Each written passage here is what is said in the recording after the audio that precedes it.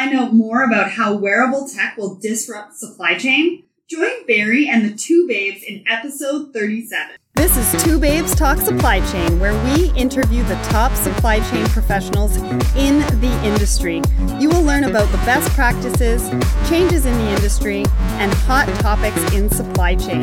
We answer all your questions and put the sexy into your supply chain. We are your hosts, Sarah and Nick. Welcome back, listeners. We are taking you into the virtual classroom today, but this is not just any virtual classroom. This is a disruption to learning about supply chain with Chris, the Executive Director for the MIT Center for Transportation and Logistics and edX Supply Chain Management. Dr. Kaplis serves as the Executive Director of the Massachusetts Institute of Technology's Center for Transportation and Logistics, where he is responsible for the planning and management of the research, education, and corporate outreach programs for the center. He created and leads the MITx MicroMasters program in supply chain management, the first online credential offered at MIT. In the first 3 years, more than 150,000 students from 196 different countries have participated in these online courses. So welcome to the show, Chris. We're so excited to have you here and looking forward to sharing what you are doing in the space of supply chain learning with our audience today. Great. Thanks, Sarah. I'm glad to be here. Awesome. So why don't we get started and you can tell us a little bit about MIT and about your program. Sure. So MIT, everyone knows, is a university. It's a large-scale university that is mainly research-focused. But what a lot of people do not know is that we put a lot of strong emphasis on teaching. We have a long history of having innovative ways of teaching and reaching larger audiences. So our center, the Center for Transportation and Logistics, or CTL, has been around for about 45 years, and we're one of the independent centers at MIT. And like our name implies, we're focused specifically on supply chain management, transportation, and logistics. And so that's our area. And within that, we have educational programs, we have corporate outreach programs, and we do a lot of research with companies. And so the MicroMasters program is an extension of our other efforts here. We've been offering executive education and master's programs and PhD, like I said, for about 40 years. And so by offering this online version, this MicroMasters credential, it kind of fits in our portfolio of education, better suited for the professional in supply chain management. Yeah, I was going to ask you who would take, who is generally the audience for you, who's taking those classes. Yes, that's everyone is taking it apparently. So the age is, so let me update you on some numbers. I just got them run this morning. So 175,000 students have registered for these courses over the last 2.5 years. Wow. We've issued about 18,000 certificates from 196 countries. So the average age is in the high 20s to early 30s, but it ranges by course. They're as low as some high school students, and they're as old as people in their 80s. Generally run around 20% women, 80% men, and we're very strong in the U.S., about 20%, but 80% of the students are from all over the world. India's next, and then Brazil, and then there are many other countries down the line. Amazing. So there isn't one single profile that we're finding. Those are great numbers. So what makes your program different? I mean, you mentioned that you have some corporate research that you guys do within your program. Why don't you tell us a little bit about that and how the program itself is different? Yeah, so CTL, we were really focused on driving innovation in supply chain into practice. So everything we do here, it has some theory to it, but it really has that practical focus. We really want to change the way that practice is done. And our education kind of mirrors that. What we found is there was a gap between the way that people were being taught. If they went through and got an undergrad or a technical master's, they'd learn a lot of theory. And they'd be able to do a lot of quant things, network design, you can think of all those things.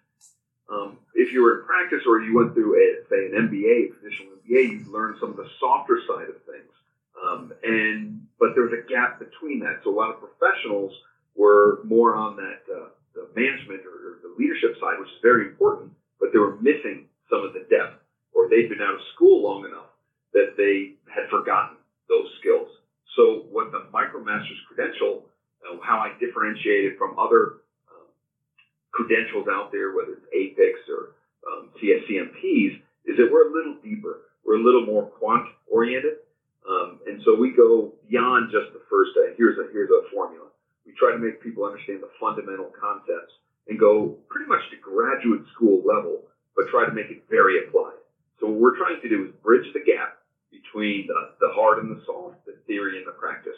And that's what makes us, I think, unique in this space.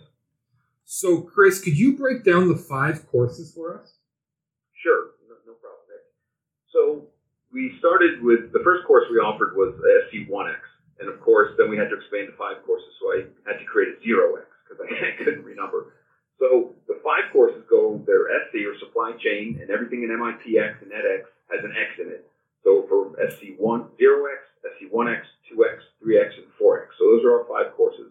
The first one covers basic analytics, and we teach people how to do classic optimization, linear programming, mixed linear programming, statistics, regression, simulation, all the tools that you're going to need in your career or through the sequence of courses that we offer. So that's 0, supply chain analytics.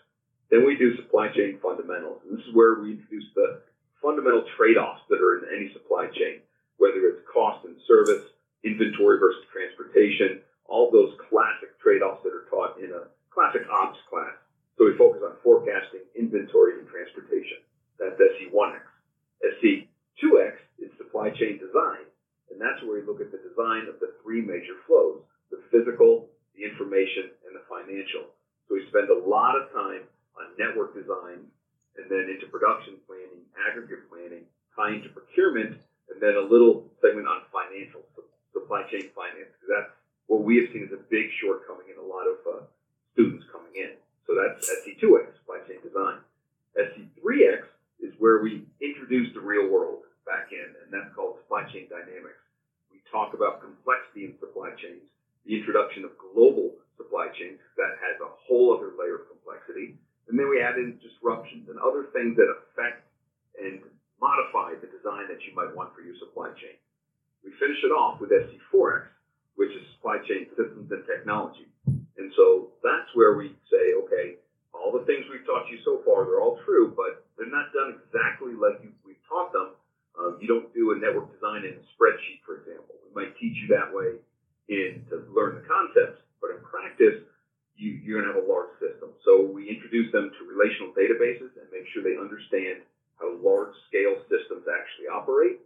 And then we introduce them to ERPs, TMSs, WMSs, and how those systems communicate. And we touch a little upon machine learning, because that's becoming much more relevant to many more companies.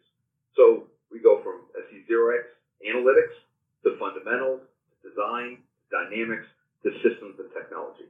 We try to start with the fundamentals, the basic building blocks, and we make it add more and more complexity as we go through. Does that make sense? Yeah, absolutely. And you've totally covered everything that somebody needs to know, especially on the supply chain finance side.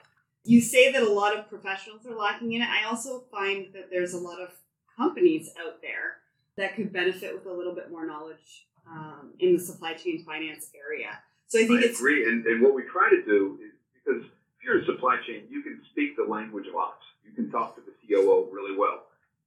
But you can't talk the language of the CFO. I was never taught this. And so we're trying to say, how do you translate this into things that the CFO cares about? That's what we're trying to do. It's not a full-fledged accounting course, but enough so you can translate a warehouse or an inventory reduction program into the bottom line differences. So that's what we try to focus on, how you can use this tool to communicate to the C-suite, specifically the CFO. Yeah, and also the technology component with the machine learning. I mean, the way things are going and with robotics and different things like that, it's super, super important for anybody getting into this space to really understand. Yeah, we tried to get into that. And then the question, we talk a lot about the ERPs and TMSs, WMSs, because we've all probably lived through implementation. So we try to give almost cautionary tales of what to avoid and those kind of things. But some of those tales are getting outdated. Very few companies will be going through a first-time ERP implementation.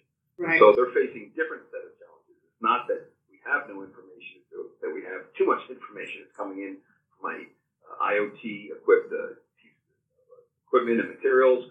I have too much information coming in. How do I handle that? Mm-hmm. So we started implementing a small section of machine learning, and we're expanding it for the next time we run SC4X, because I agree with you, Sarah.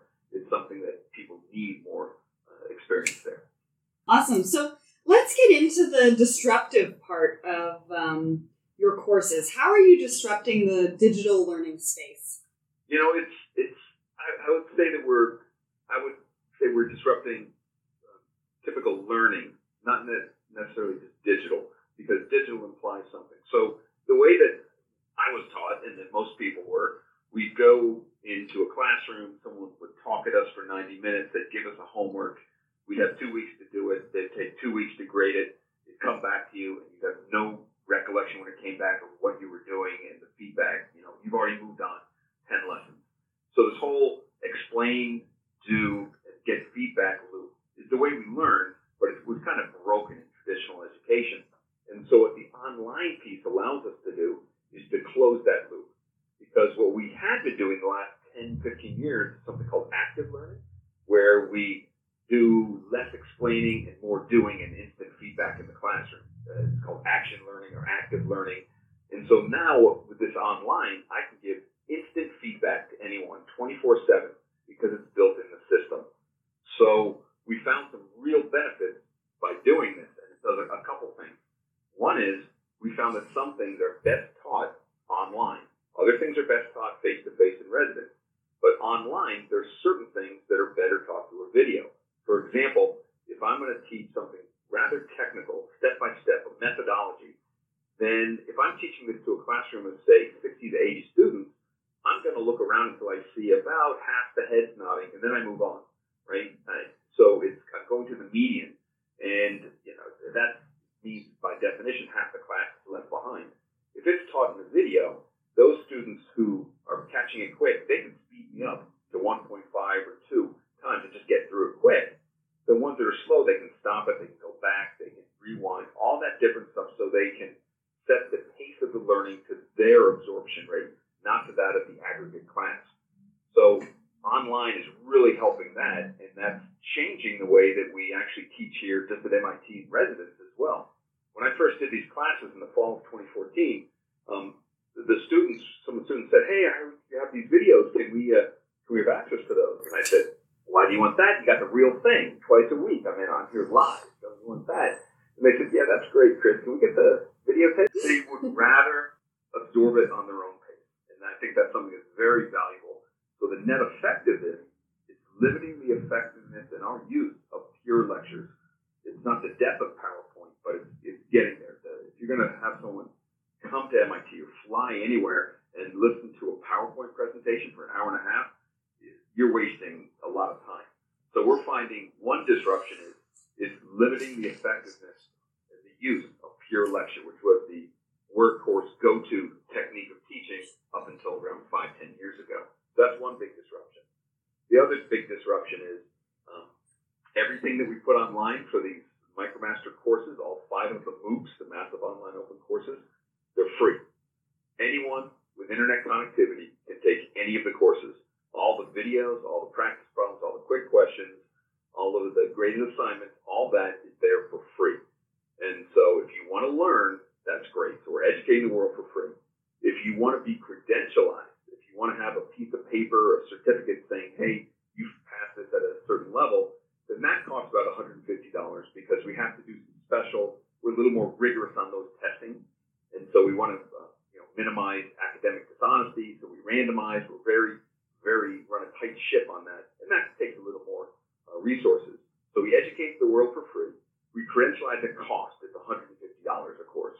And then what we're finding is companies are wanting this. So we're working with a number of companies where we blend the executive education. They have a sequence that's online, and then they have a sequence that's in person. And so that's where we customize. We do that at a margin. So it's disrupting it on the way that people receive information and minimizing the amount of lecturing we're doing. And it's also changing the price point that people would consider for education. Because if you want to learn, you can get it for free. So this is coming university that is not cheap. So we're essentially cannibalizing ourselves, and we're making a long-term bet because our mission here at MIT is to educate the world. And we're trying to democratize education. And the best way we know to do that is to offer courses for free. Credentializing is a different thing, but then that matters a little more. But to educate, that's a big transformation. That is amazing. You can take these classes for free, and then if you want the credentials, you just have to pay for it. I don't think there's anybody else doing that. Yeah, you can't do it after the fact. You can't say, hey, I did well, here's my 150. Okay. What you do is the test, the midterm and the final, because usually it's 8 weeks of content, and every week usually has 2 lessons that are 60 to 90 minutes interspersed with quick questions, maybe some interviews, very interactive. And so each course has 8 weeks of those kind of content with a midterm and a final. So end to end, each course is roughly 12 weeks. So someone going through 0 through 4, all 5 of the courses, it'll take them about a year and a half. Wow. Okay. And that's not a lot of time at all. The other thing, big transformation is if you take this MicroMasters credential, if you pass, you get all 5 courses. You have a verified, which means you pay and you're credentialized, those certificates, and you pass this comprehensive final, which we're going to offer for the first time in May. Then you get the MicroMasters credential. The credential is a standalone certificate by itself, which has value, and we're working with companies and other universities. But the big thing, the big transformational thing, it's the first time that MIT will give you credit here for a master's degree from MIT. So if you have the MicroMasters credential and you apply to MIT, the Supply Chain Management program, and get in, we will back reverse award you 42 units, which is a semester of credit. And you can get the master's degree in 5 months instead of 10. Wow. That's just amazing. And MIT has never done that. That's what the MicroMasters is doing. We're the first one, but another one is coming out in the economics department. Other schools, I believe there are 30 MicroMasters programs out there at about 19 different schools. So it's starting to come out. Mm-hmm. And our first crop of MicroMasters graduates will occur in end of May. And the first class to come into that blended supply chain management program, the 5 months, will show up in January 2018. Congratulations. That is, that's definitely exciting and something to be a part of, for sure. So that kind of goes into my question. I mean, I know how you're disrupting the digital learning space and things like that, but, I was going to ask you what makes your program different than other supply chain MBAs. And I guess, that can sort of relate to... Go ahead. No, yeah, I can. Well, the big difference is we're not an MBA, right? So we are, it's actually a Master of Applied Science or Master of Engineering in supply chain. Okay. But we do, in our courses we teach here, half my class are Sloanies from the MBA program here at MIT. So we take more of an engineering approach to supply chain than the MBA. But the big difference, I think, is that we're much more focused. It's just whether you come to the 10-month supply chain management master's program or complete the MicroMasters and then come in for the 5 months, get the same degree, we're just going a deeper dive than the traditional MBA. Does that make sense? Yeah, absolutely. So then, what can a supply chain professional look to walk away with? I know you're talking about credentials and things like that. What kind of jobs can somebody expect to get into in the industry after taking the program? Yeah, one of the gratifying things about this is that we constantly are talking to our community of learners. And so these are, again, from all over the world. And we get emails several times a week from people. Thank you for for the course because I was able to go to an interview and talk about some aspect at whether it's DHL or Walmart or some large company, and I was able to get in and get the interview and get a job. So it depends where you are in your career as to what you'll take away. If you're someone 24, 25, kind of on the beginning of your career, I think the thing you gain from us is that perspective that we give, where we try to make it more practical. We try to use real examples, bring in practicing professionals to provide color and commentary in interviews. So you kind of pick up that something outside the textbook. If you're someone who's 30 years into your career, it's going to do 2 things. One, it'll get you that backup to speed on those skills that you've forgotten. It maybe gets you equipped if that where you want to go to a planning job, because a lot of the planning you're going to use is software. And what we try to do is make sure you understand what the software is doing, not just how to press a button. Understand the fundamentals of what's really going on when you do a supply chain network design or use production planning or an MRP. Understand what is happening, so that'll hone those skills for you. The other thing that it'll do for an older career professional is it gives you visibility into other sides of the supply chain, because you might have been very much focused in one area. So we are finding that a lot of the older students coming in, they're taking away something very different. And it also lets them catch up on the new technology. The last part of SC4X, our last course, we talk about advanced technology. And that's something we update every run, of course. So we talk about the Internet of Things. We talk about autonomous trucks. We talk about all these potential trends coming down the pike, and then using all the skills that you've learned through the 4 courses, or 5 courses rather, what does that mean to your supply chain?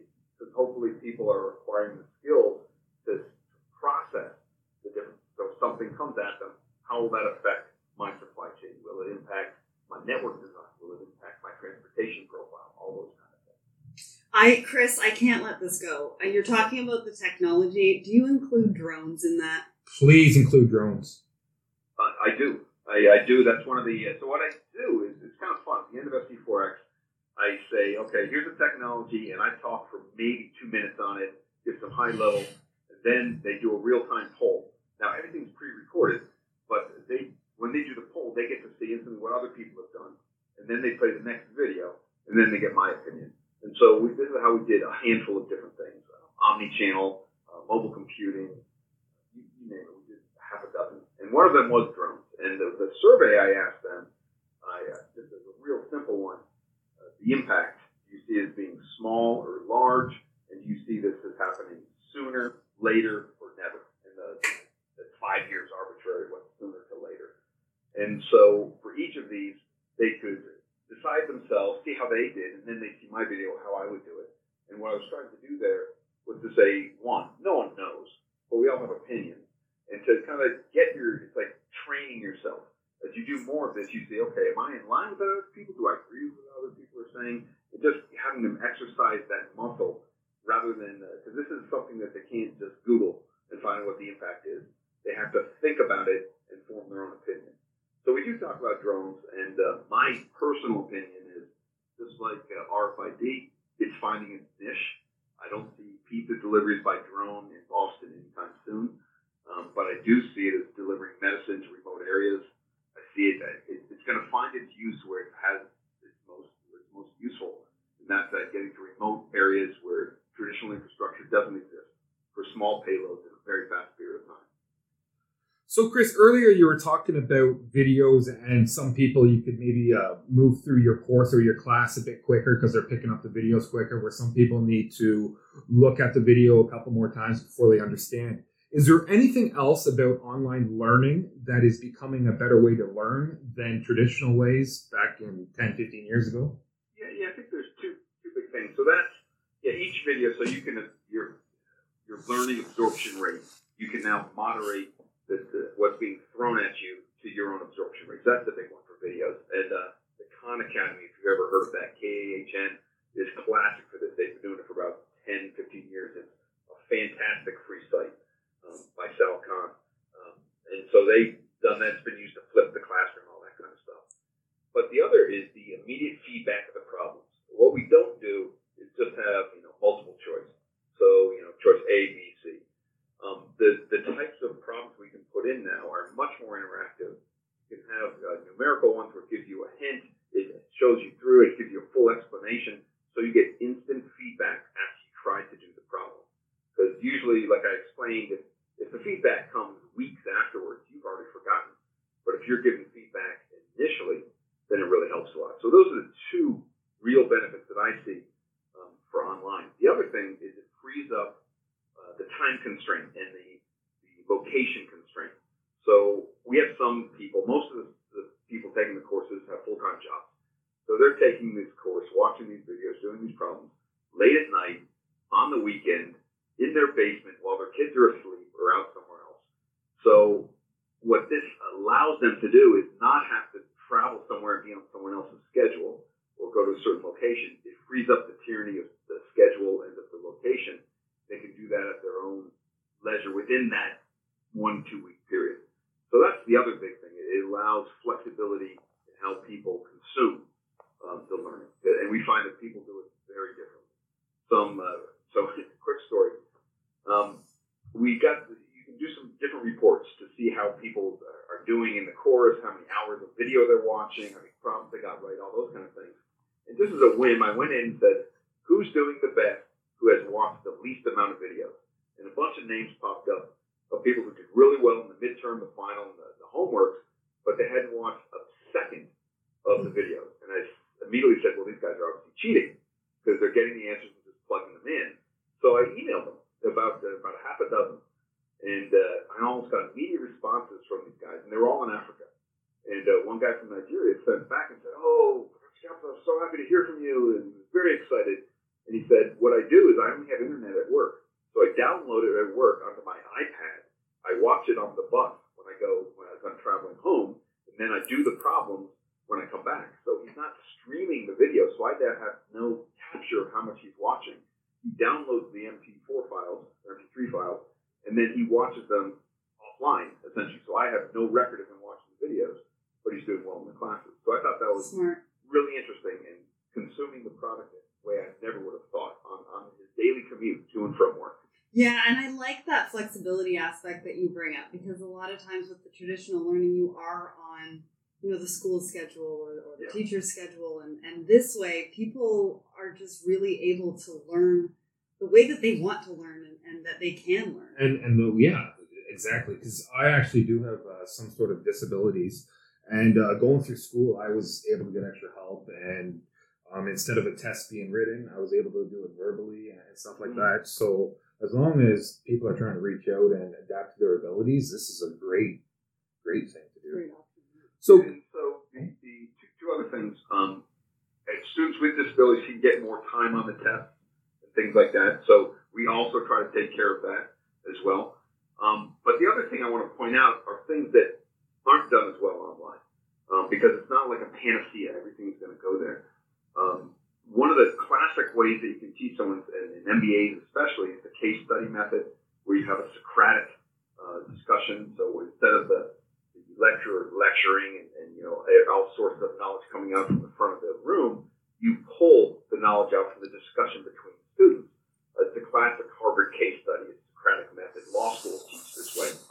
You can't do that online. Not really well. It's really hard, especially in our classes. We typically have 30,000 students, and it's asynchronous, which means they're not all online at the same time, because we're trying to free up and give that flexibility. So, in my opinion, cases online, it's not quite suited. That's better done face-to-face. Same thing with team projects. Now, there are some interesting team projects you can do remotely, and in fact, what we've done over the years is we actually, in addition to what we have here at MIT, CTL has 5 sister centers that we've set up as part of our SCALE supply chain excellence network across the world. One in Zaragoza, Spain, one in Bogota, Colombia, one in Kuala Lumpur, Malaysia, Ningbo, China, and Luxembourg. And so each one of those is a mirror of our center, and they have master's programs as well. And what we do is we have this online simulation that we run, where it's called a Fresh Connection. We didn't develop it. It's out of the Netherlands. It's really a nice system. But we assign the team so that one person on the team, all your team members are in other centers. So you've never met them. And you've got to work together remotely because, as you guys know, global supply chain, you've got to try to work with people you've never met in a different time zone, different culture, different language maybe. And so it's really interesting to see how the team dynamics behave. And what we found is the dynamics are always better once they meet physically face-to-face. Right? If Skype is great, video conferencing fine, but until you have that beer together, you're still different groups. Until you have that physical face-to-face social event that bonds the team, you don't perform as well. And so we found that over time, and we can teach some of those lessons, but some other leadership or team-based lessons, they're hard to teach online. They're best done small group settings in person. And I definitely agree with the putting a face to an email instead of just the name that comes up is a lot better. And then you get more of a rapport with the client. You get to know commonalities and stuff like that. So the next question is, do you think anything is missing in supply chain learning?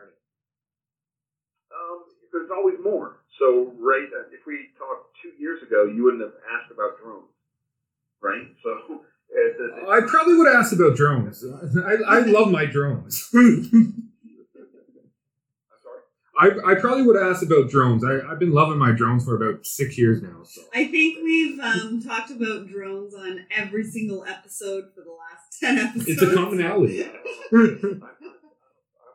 drone pessimist.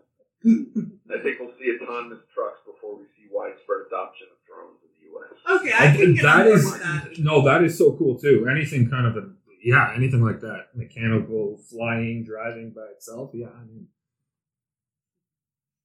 Sorry, you were saying about what was missing? And I think it's because new things are coming down the pike. You can always, so we have 5 courses, right? And each course has 8 weeks of content. And each week has 2 lessons, 60 minutes to 90 minutes. So it's roughly 80 plus hours of content. Everything new I add, I have to take something out. Anyone designing a program, it's a zero-sum game at some point. So sure, we could go deeper into warehousing. We actually don't go that deep into it, to be honest. I have one lesson that really goes into, how to set up a warehouse and things like that. But most of the analysis we do is outside those 4 walls. So could we go deeper there? Sure.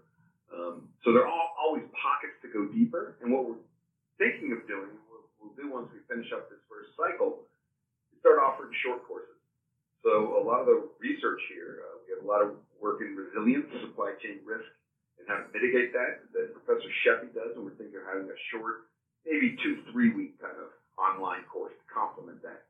We already have a more in-depth supply chain finance course that takes a little longer that we offer in person as well as blended, and do that to a number of different companies. We do last mile delivery because that's becoming more important, an omni-channel short course. So I see that the MicroMasters having this backbone of core courses, the core concepts that you need and apply to everything, and then having a series of shorter courses like electives, like you had in college, that can kind of be layered on based on your interest. And that's kind of the path that we're taking forward. The other thing we're doing is we saw another gap, and that is, okay, we have our portfolio of educational options. At one side, we have these MOOCs, these courses that you can take independently. You take just one course and you're happy and you're done. At the other extreme, you can get a PhD, and that's 5+ years intense of everything. As I work between those, there's a whole wide variety of different ways to learn. The MicroMasters credential is up from the MOOC. It's all online. Then we have the next step up is either a full master's or this blended 5-month master's that I talked about. And we saw there was a gap there because just like I was saying that you can't, online isn't great for everything. We said, okay, why don't we have a shorter version of what we call a boot camp? And so this 1 week kind of boot camp, we'll try to do in there all those things that we can't teach online. And that's where we'll do case studies, team projects, one-on-one small group discussions with professionals. So what we're going to start launching at the end of this summer in August is a MicroMasters boot camp. And if you finished 3 of the courses in the 5-course MicroMasters credential, you can come to this, you're allowed to apply to this MicroMasters boot camp. And it'll be very intense for 1 week, probably around 40 people. And you get all those skills that you can't do online. So when you ask what's missing from supply chain management, I think we're trying to close that gap. And what we're trying to do is match the method of teaching with the material that we're teaching. So we don't want to use a online video to teach a case study, and I don't necessarily want to waste face-to-face class time teaching someone how to do an economic order quantity analysis. So we're trying to find the best method to meet the material we want to teach. Right. Yeah, it sounds like you guys are doing all the right things. So we're coming to the end of our interview, and last but not least, I just want to ask you, where do you see supply chain and transportation in the next 5 years, and what do you see as some of those challenges? There's a lot of, who knows the first answer, but I think we're going to see a rapid different technologies, and the technologies are coming all over the place. The autonomous trucks, I think they will start being adopted on isolated corridors within the next 5 years. I did a ride-along with some Uber technology for the truck as well as the car in San Francisco late last year, and it's amazing what it can do. I don't think we're going to have trucks going in downtown Boston anytime soon, but you know what? On a corridor through Montana, yeah, maybe that's okay. That's going to have dramatic impacts. We're going to see some drone increase, maybe more within large facilities than external, but we'll see there. But also things like sensors. Sensor technology is totally changing on the things that they can sense at different times, whether it's a condition in the environment. That's changing the way that we can manage remote locations. Additive manufacturing is moved away from just doing tchotchkes, where you want a three-dimensional figurine of your head, to being used in manufacturing. GE's been leading the way here, and the big aha, I think, that people had is that you don't use 3D printing or additive manufacturing to replace part by part. You use it to replace a system with a single item. And so you're seeing a lot of examples where a multi-item component, 10 to 12 components, are now being produced as one item in a 3D printing process. Now, it might be slower than the traditional process, but the machines aren't unionized. They work 24/7, and it also has another ripple effect in that the input, the raw materials that feed in the 3D printing, are very different. They're much more closer to the raw source, so it's keeping things raw, which means you're probably going to reduce your supply base.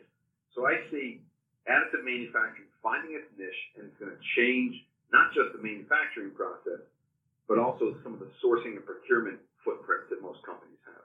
So I think the big change is we're going to see more change on the technology side. The other is the political. Who knows where these winds are heading, whether global trade is going to increase or decrease. The one thing that I would advise any company to do is something we do here. We use scenario planning, where you have different future scenarios and you try to understand, get your arms around what could potentially happen, and more importantly, how would I react if something happened, rather than trying to predict the point future forecast. Because it could be we're going to have a bunch of smaller markets. You saw what happened with Brexit. So manufacturers might want to have country-specific distribution, or we might have a big whip back into global trade. Who knows? But I think companies are getting much more savvy at being able to flip one mode to the other and trying to be more flexible. Absolutely. 30 seconds on 5 years out. Yeah, no, that was great. Some of the things we've talked about with past guests, and some of the things that we also think, and also some new opinions. So really, really good. Thank you so much, Chris, for coming on the show. Such amazing information for our audience. So thank you again. No problem. Glad to be here. Bye. Want to learn more about the MIT program? Go to edX.org or visit our website at twobabestalksupplychain.com for more information. And for next week's episode, we listen to you, our audience. This is a flashback from a few weeks ago when we spoke to Simon about demand-driven supply chain. Well, next week we have co-founder of Demand Driven Institute, Carol, ready to take us through the demand-driven adaptive enterprise model, and you won't want to miss this. Remember to subscribe to us or write us a review on iTunes, and Stitcher, and Google Play. This episode was produced by Mike Zurich. We are your hosts, Nick and Sarah. And remember, people, ship happens.